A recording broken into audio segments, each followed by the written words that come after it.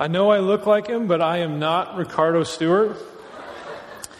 And I wish I looked like Ricardo sometimes. He's a good-looking man. No, my name is Ryan Arneson. I'm one of the pastors here at Redemption Church in Tempe. Let me give you a couple announcements really quick, and then we're going to get started. We mentioned last week that we were going to have an event here hosted by, well, we're going to host it. It's Arizona 127 event. It's Saturday, June 22nd in this sanctuary from 6 to 8 p.m. So if you want to be a part of that, register on the Redemption website, redemptionaz.com. And this is for families who are already approved for foster care or adoption in Arizona. If you're asking yourself, what is Arizona 127? That's a good question. I'm going to read you the answer. It's a church-based movement aimed at engaging the local church in the Arizona child welfare system. AZ 127 was born out of a response to the current foster care crisis, but is built to be a long-term solution for our state's most vulnerable children and their families. So if you're involved in this initiative, especially from the front end, this is a statewide initiative, so churches from all over the state are joining in on this. We really appreciate you. If you want to be a part of it, please do. We need leadership and people joining in on it. The second is just to remind you, Ricardo is out of town right now. He is our lead pastor here in Tempe. He's usually the one speaking to us, but he's suffering it up in Southern California. So we'll just be jealous for him, and you can pray for him on your own time. So just to give a brief description of Redemption Church, we are one church, multiple congregations throughout the state. We believe that all of life is all for Jesus, which simply put just means that God is redeeming every area of life for His purposes and glory. So we're glad to have you here today. Happy Father's Day if you're here for the first time. I'm a little bit shorter-winded maybe than Ricardo, so which will be great for fathers. I'll be done pretty fast here. And, just to be honest, what do all fathers want on Father's Day? They want everybody to be quiet and leave me alone for one day, So, that being said, we're going to talk about circumcision today. How about that, huh? Okay. So, we're going to open up to Romans 2. If you need a Bible, one of the guys or gals will give you one. Raise your hand really high. I'm pretty sure it's page 611 that we're on. If it's not, it'll be really close to that. I wrote it down yesterday and then forgot where I put that. So, past few weeks, Ricardo's been sharing with us out of chapter 2 of Romans, and it seems like we've been breaking down some of the religious confidence that the Jews would have at that time in history. And Paul seems to be, at this point, kind of hammering away at nominal or cultural Jews, and which I think has pretty great implications toward us today, and maybe some of the practices or beliefs that we would get into.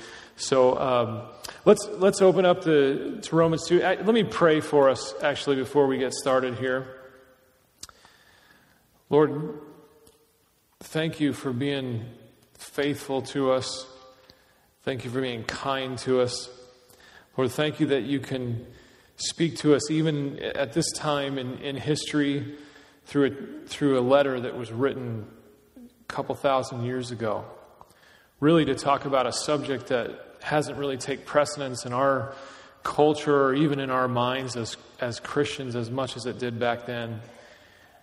But Lord, you have things that you want to confront in us, and things that we put our trust in that are outside of you, Jesus. So, Father, I just ask you that you'd prepare our hearts to receive what you are trying to say to us, what you want to say to us as we open up your scripture. In Jesus' name, amen. All right, Romans 25 should be up on the screen if you don't have a Bible anyway.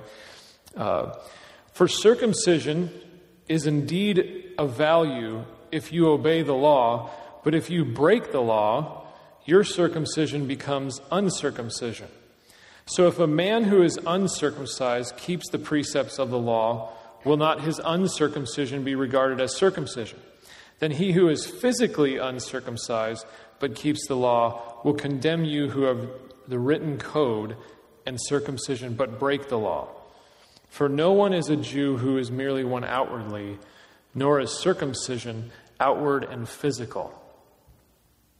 Okay, so if you read that text just at the beginning, and you are Jewish at that time period, first century, maybe in the church, or even if you heard about this argument, you might be saying to yourself, what is Paul talking about? Like, isn't it Abraham or God said to Abraham a long, long time ago, hey, if you're not circumcised in the flesh of your foreskin, then you'll be cut off from your people because you've broken the covenant. It's a pretty strong statement that's made right from the beginning. In fact, if we just back up in history maybe a couple hundred years before this, there was a period of time where from the time that these letters are written and even some of the Gospels and the time that the last book that is in the Old Testament, Malachi, there's a time period of about 400 years right around there. And during that time, as in a lot of times in history, the Jewish people are facing a period where people are trying to get rid of Jews and take over Jerusalem or that area of the world. Pretty common thing throughout all of human history. This has happened to the Jewish people time and time and time again. Well, in about the middle of the hundreds BC, there was a revolt by the Maccabee family. And it's commonly referred to as the Maccabean Revolt. Go figure. There was an empire that was trying to take over called the Seleucid. If I'm saying that wrong, you can come up and correct me later. But they're in a long list of people that tried to take over. So if I pronounce them wrong, it'll only be ruining like 100 or 200 years of history or something like that. So anyway, they were trying to take over, and the Jewish people, the Maccabees, they lived in Jerusalem, and then this guy, the father Maccabee, had about 5 sons. He moves out into the wilderness, essentially educates his 5 sons, and one of them comes back in and leads this revolt and takes over and begins to say, there has to be something, and I'm sure there was a few things, but there was something that took over as the indispensable mark of what it means to be a Jew, and that was circumcision. In fact, they forced a lot of people to be circumcised. And so that became the mark of Jewishness once again. Now, just by a side note, I kind of wonder when I read some stuff about that, how did they know? Was there like checkpoints in the city where you had to stop and it was like, all right, drop them, Or did did your wife have to vouch for you? Or maybe you had a buddy that was there when you were circumcised or something like that? So that was kind of an interesting thought process as to how they would determine that. But it was so important that people were willing to die for it. And in fact, even when there was a group of people referred to as Hellenistic Jews, which the Maccabees didn't really like. They kind of felt like they sold out. And they succumbed to ridicule and criticism and began to spiritualize all the Jewish institutions. But even some of them would hold on to circumcision and say, oh yeah, you need to be circumcised. So it was a big deal. And it carried on into Paul's time when he wrote this letter, where circumcision is still a big deal. In fact, he references circumcision in several of his other letters. He refers to it as either circumcision, the circumcision, or the party of circumcision. So there's some people that were really hanging on to this still pretty tight. And he refers to it in his letters to the Galatians, the Philippians, the Colossians, Ephesians, Corinthians, and his letter to Titus. And then not to mention a couple more times in Romans. So it seems like this is a pretty important issue for Paul. So we're in this Romans series, and we've been in it for, I want to say 7 to 8. This might be the 8th week, and I think we're in it for like 70 weeks. So we're trying to catch up to John Piper, who preached it for like 10 years or something like that. So that's our competition right now. But in that, Ricardo came to me and said, hey, would you want to preach on Father's Day? And I was like, oh yeah, that'd be great. I'd love to talk on Father's Day. It'd be pretty awesome. He emails me the text, and I didn't know what it was. And so I just see the Romans 2:25 through 29. I'm thinking, ooh, what'll this be, And I opened up and read it, and I was like, are you kidding? This only talks about circumcision, and it's Father's Day. What are we going to do? Line everybody up? If you're not circumcised, today's the day, We're having a ceremony right afterwards, and it'd be like Old Testament style, The screams will be heard throughout the city, that kind of deal. No, I honestly started to think, what other scripture am I going to I'm just going to read this part and then jump over to some other scripture and start teaching. But the more I started thinking about it, the more I started to think, well, he's hammering home at a point that was really relevant at this time. And so I was thinking, what would be some of those things that we would hang on to? Some of the practices or beliefs or cultural identities that Christians during our time, that if Paul was to come in and have a dispute with us, he might bring up some of these topics. So, let me first start by saying, when I was in Tucson, I'm going to bring up Tucson here, by the way. If everybody gets, I went to the U of A. So we have some popular things down in Tucson that we call education and sports. And no, I'm trying to get myself in trouble just a little. I'm sure Ricardo's not here today, so he can't actually yell back at me or something like that. But no. My wife and I, which, I realize I haven't mentioned my wife. I am a dad as well. I have 4 kids. I have Abigail, Hannah, Ethan, and Mariah. My wife Janet and I have been married. We're in our 12th year of marriage. We met while we were in Tucson. We both went to the U of A and then both lived there for quite some time afterwards. My wife is probably my best friend. Quite frankly, I wouldn't be a father if it wasn't for my wife, and neither would any of you that are fathers. So maybe we should have 2 Mother's Days instead of a Father's Day. No, Father's Day fathers are very important in our culture, and so go back. We're in Tucson. When I was in Tucson, it was about my junior year. Well, really, it was a few years, but about my junior year is when what I felt like was a chasing from God of me, where I finally just said, "All right, I give. I'm done running around doing whatever I'm going to do." And my wife had somewhat of a similar experience, within a year or two of me, and so we met at the U of A, and right after the time that both of us graduated, we both felt this pull, like God wanted us to start sharing the gospel with other people on a more, what we would consider a full-time basis, where we didn't have a job, which I thought was a little bit strange at the time, to be honest with you, because you can't make a lot of money being a minister, and it's not really glamorous, so I had to really consider, is that what I would want to do? But I was kind of one of those weird people anyway, right when I, started following God. It was like something happened to me, and all of a sudden there was this burden that I need to start talking to people about Jesus. So I was one of those weirdos that, like, I would stop and help you change your tire and then be like, "Hey, know Jesus? You want to know Jesus? You're going to heaven when you die?" Or I'd be running in my neighborhood. I'd run past somebody, "God loves you," and keep going.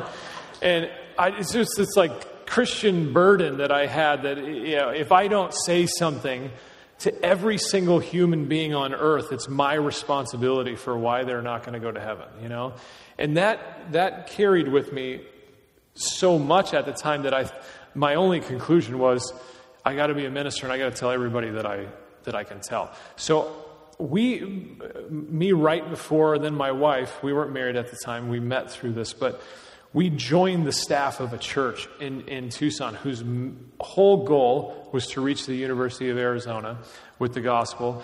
And my job and her job was, we're going to go out to the campus, talk to people that we don't know, and tell them about God, and try and set up a Bible study or bring them to church. Well, in doing that, you tend to meet many other people that are also doing that, and other Christian groups. And everybody has this same tendency to say, what group is better, or who's doing better, or who handles the theology better, or any of that kind of stuff. But everybody seemed to agree at the time that there was one particular group that was like way off. And they would preach that you can't be saved unless you're baptized, but not just baptized. You have to be baptized in their specific physical church. Which was like, man, I don't think that's quite right. So I would have many discussions with them. In fact, one of them was my friend. His name was JJ. And it was like one of those kind of things where he just couldn't, it was like a stumbling block. He just couldn't get over it. You had to be baptized in his church. And it's always hard when you're in one of those positions where I'm thinking, I'm a minister and I'm out here with you and we're both sharing the gospel, and you think I'm not saved because I haven't been dunked in water in your particular physical church. And it was like, how do we get to places like that, And so I began, as I talked with people this week, and as I've thought about actually for years, I wrote down kind of a list. And as I go, you're going to hear this list, and you're going to think of probably some other things that might come to your mind. But here's what the list that I came to that maybe we'd have issue with. My family is Christian, so I'm Christian. I was born Christian. America is a Christian nation. I'm a member of a church. I got baptized. I got baptized as a baby. I serve the poor. I read my Bible every day for 1 hour. I raise my hands in worship. By the way, if that's the case, then most people here are in real trouble. I don't watch porn, and I'm part of eradicating sex slavery. I threw out all of my secular music CDs. Again, we might be in trouble. Most of us here throw out our Christian CDs. So, let me give you an example of that one too. When we were at this church in Tucson, there's every once in a while there's movements throughout churches where somebody will get a really, really strong conviction, and then that strong conviction is put over the body of believers as the thing that you have to do, or you're in trouble, that kind of stuff. And this is going to sound, common if you grew up in church, but there was this wave of like, everybody throws out all secular music and all movies. We're just going to toss them like a book burning party type of deal. And so we had one of those in our church, and man, I started tossing out like all kind of stuff, throwing stuff in the garbage, and then I went to sell some of it, and then I thought, is that right? Like, are you supposed to sell stuff that you want to throw away because you're not supposed to be looking at it, but you're going to get money so that other people can look at it? So it was like I would, make $2 off a movie and then like go buy it back and throw it away, or something like that. And so it's an expensive ordeal to have a conviction that somebody else carries, But my wife had a pretty extensive... Sorry, hon, I don't know where you're sitting, but you might be, I hope I don't embarrass you by this, but she had an extensive CD collection of really secular music. It was terrible. And she really liked it, and she didn't follow suit and throw away her music, and she kept it. Well, one day she was riding around with somebody from our church, another young lady, who... She was listening to a Bare Naked Ladies CD, which, if you know the Bare Naked Ladies, they were pretty awesome in the 90s, and total college music, And the other girl says, "What are you listening to?" She goes, well, look, Bare Naked Ladies, She goes, you're not supposed to be listening to that. We're supposed to get rid of all of our music.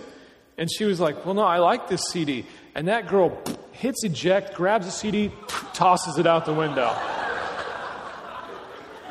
And my wife was like, what the heck are you doing? You can't recover a CD at that point.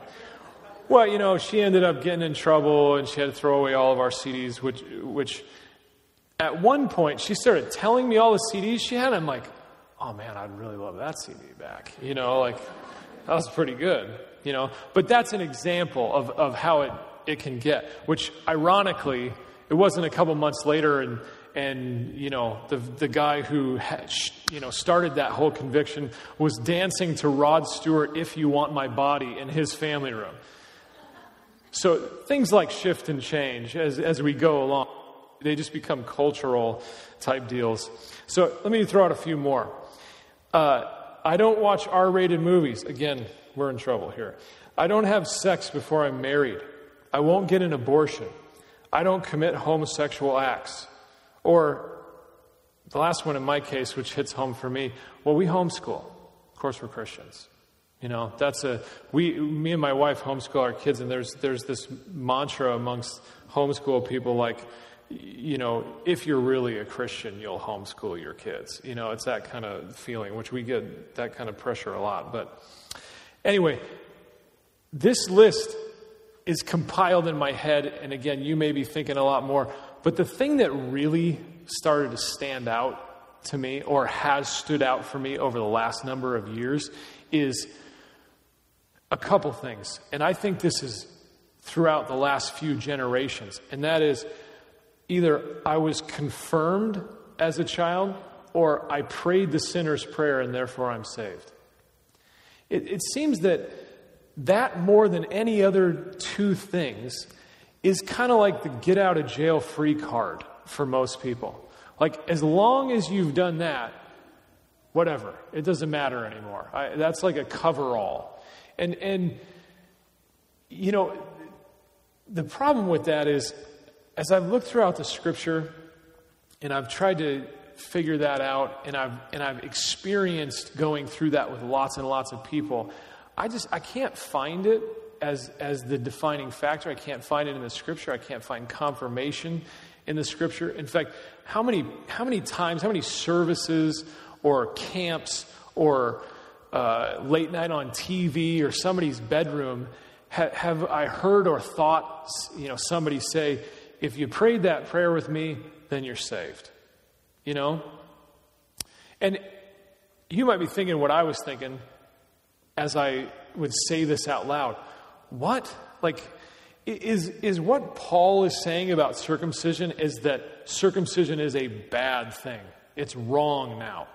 Even though God said it a long time ago and it's now bad. Or is Ryan saying, hey, praying the sinner's prayer or getting confirmed is now a bad thing or a wrong thing? No, of course not. It almost seems a little bit weird that Paul's hammering on something that he did and that is a command of God. Why would he take such a stance on this? So circumcision isn't a bad thing, it's a good thing. Getting baptized isn't a bad thing, it's a good thing. Joining a church isn't bad. Sometimes throwing out your secular music, if that's what God's putting on you, that's not a bad thing. That's a good thing if that's what you feel like you need to do.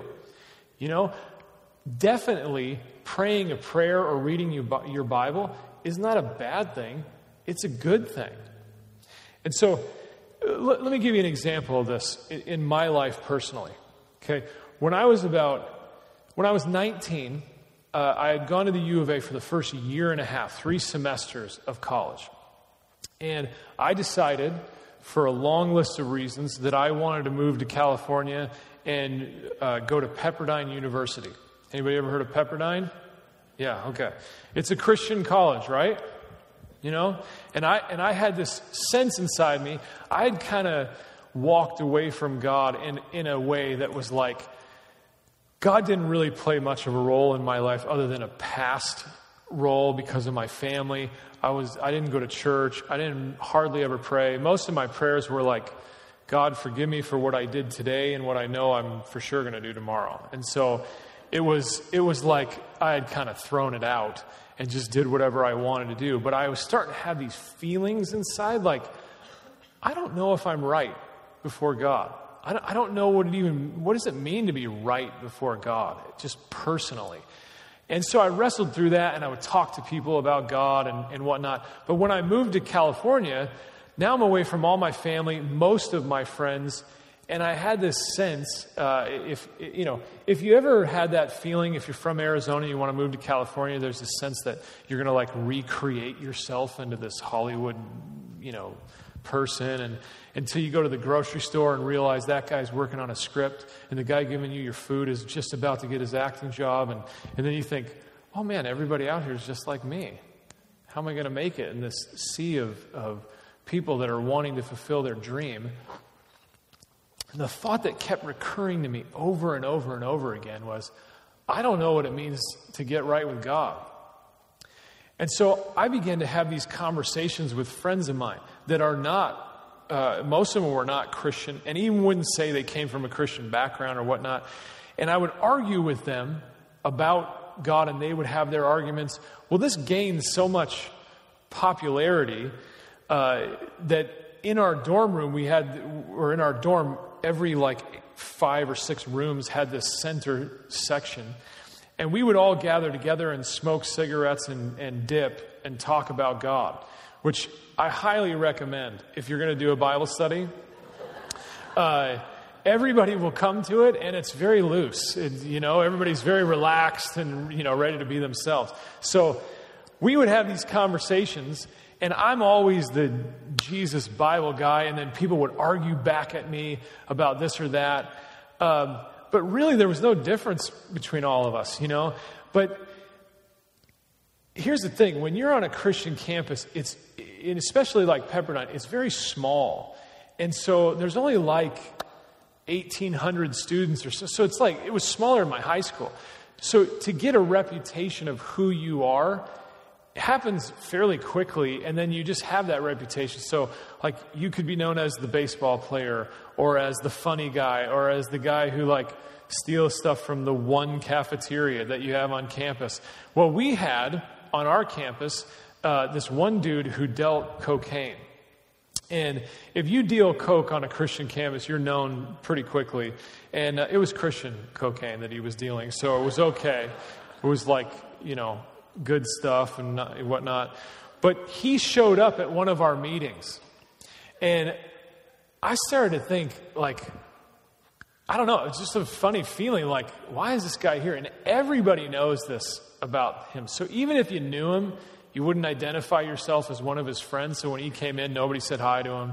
Nobody talked to him. He just sat against the wall. I remember sunglasses and stuff. He didn't want to be noticed, but he wanted to listen.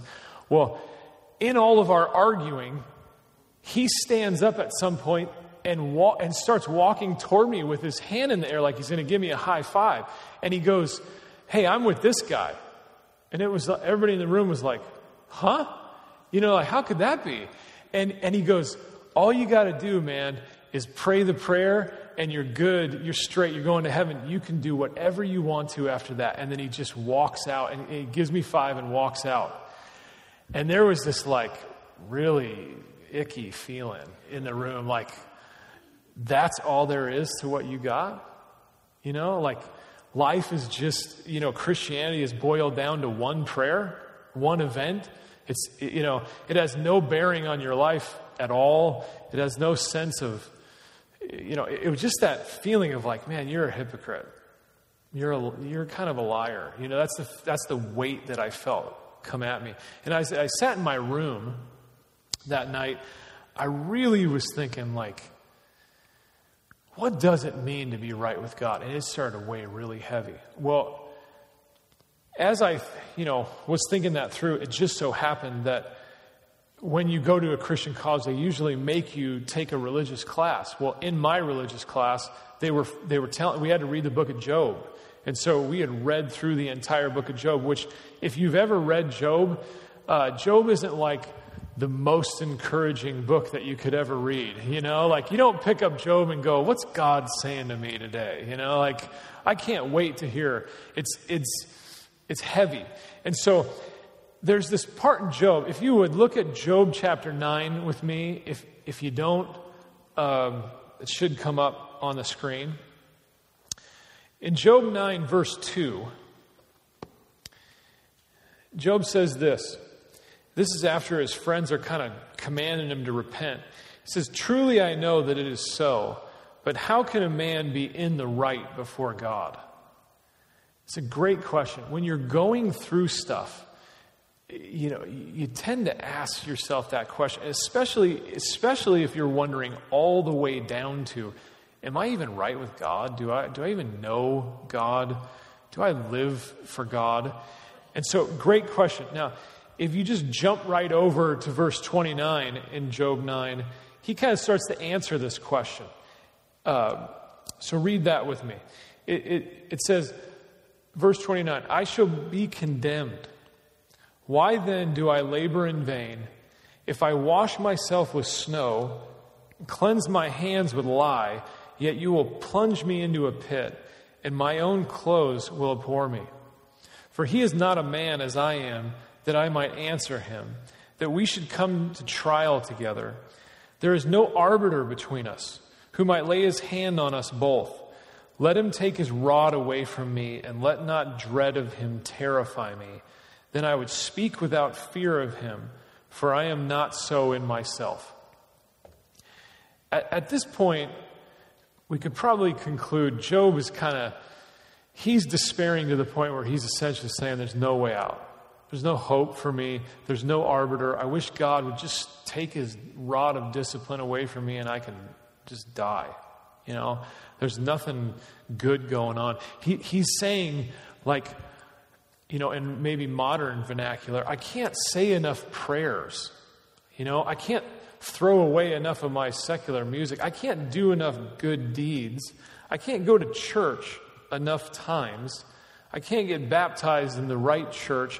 I can't, all the way down to, I can't even wash myself enough with the right soap.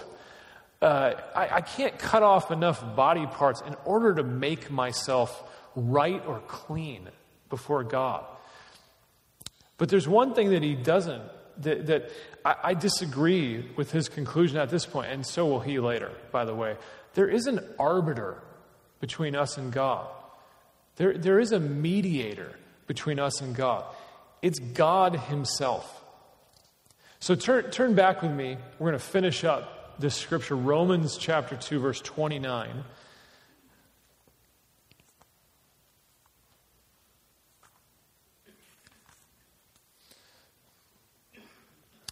He says, but a Jew is one inwardly. Circumcision is a matter of the heart, by the Spirit, not by the letter. His praise is not from man, but from God.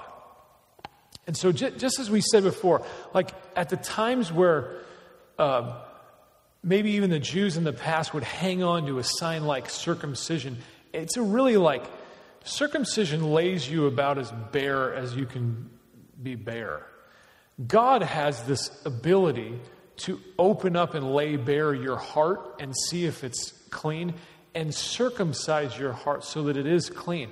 But it's only God who can do that. Now, listen to the promise that God made at the very end of the Pentateuch in Deuteronomy 30, verse 6.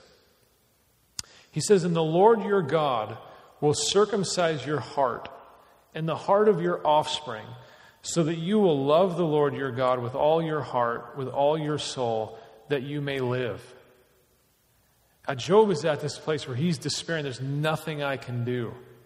I know I was at that place, and quite frankly, still get to those places sometimes where there's nothing I can do. God's hand is just on me.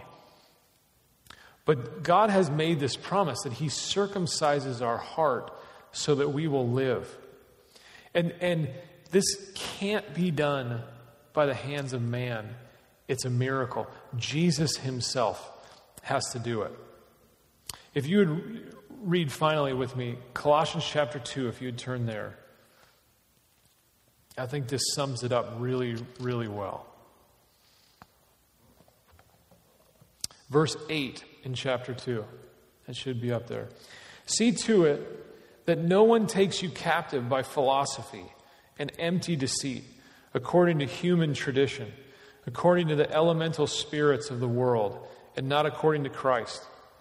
For in him the fullness of deity dwells bodily, and you have been filled in him, who is the head of all rule and authority.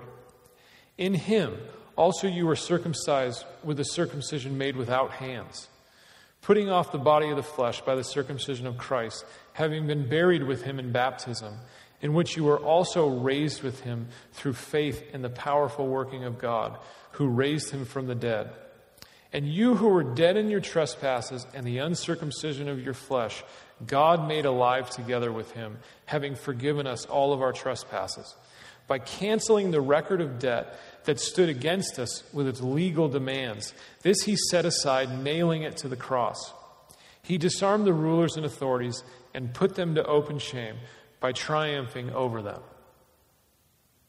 That's a really encouraging thing to know.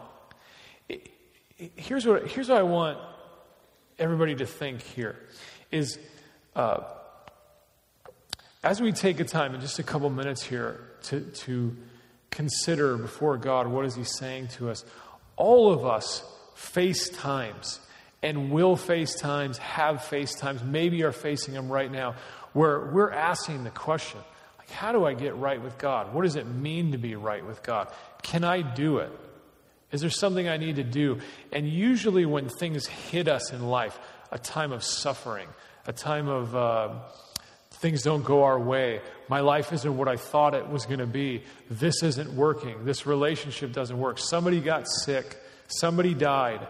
That's when we tend to find out what are the things that we will hang on to. What culturally or belief or practice will we go to and say, this is what gives me security? And what we tend to find is we tend to go to things that are not Jesus, just by natural inclination. And so as we think about this, I want you to think, there's nothing, even Job said, if physically there's not enough soap that I can use to clean myself. There's not enough snow that I can use to make myself clean. There's no action that I can do that will make me right before God. In fact, the only one who can do that is Jesus. He's the only one that can lay us bare, change our hearts, so that our motivation changes from, I'll do good works to make myself right before God and to show man a sign of what I did, to God has made me clean through the work of Jesus. And in response to that, I'll believe him. I'll follow him. I'll obey him. And I'll do it with a thankful heart. So let's take a moment here. Jim will come up in just a second and lead us in our time of response. But as I pray here, really open your heart to allow God to show you, what are some things that I run to that are an attempt for me to hang on to something or to prove something or put my trust in something other than what Jesus has done for me? And allow God to minister to you in a way where you can change that. And your motivation becomes, I'm just really thankful for what God has done for me. And I'm going to put my trust into that. So let me pray for us.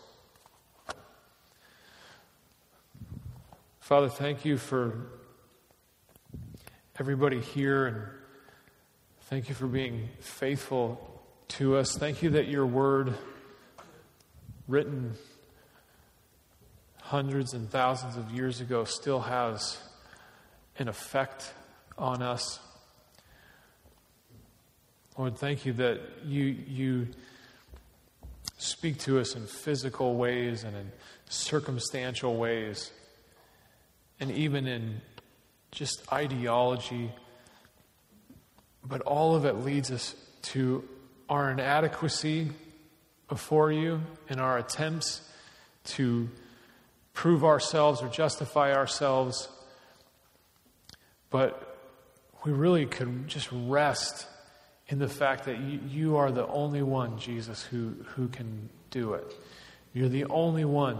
It's a miracle that you can circumcise our hearts. It can't be done with our hands or anybody else's hands. We can't reach in to that place.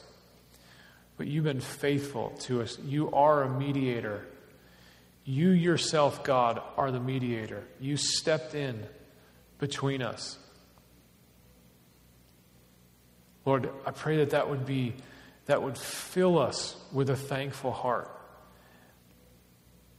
And that we would respond to you in a way that is freeing.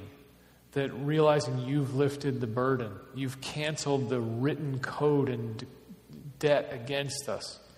So that we can fulfill your actual commands to love you with all of our heart and live. In Jesus' name, amen.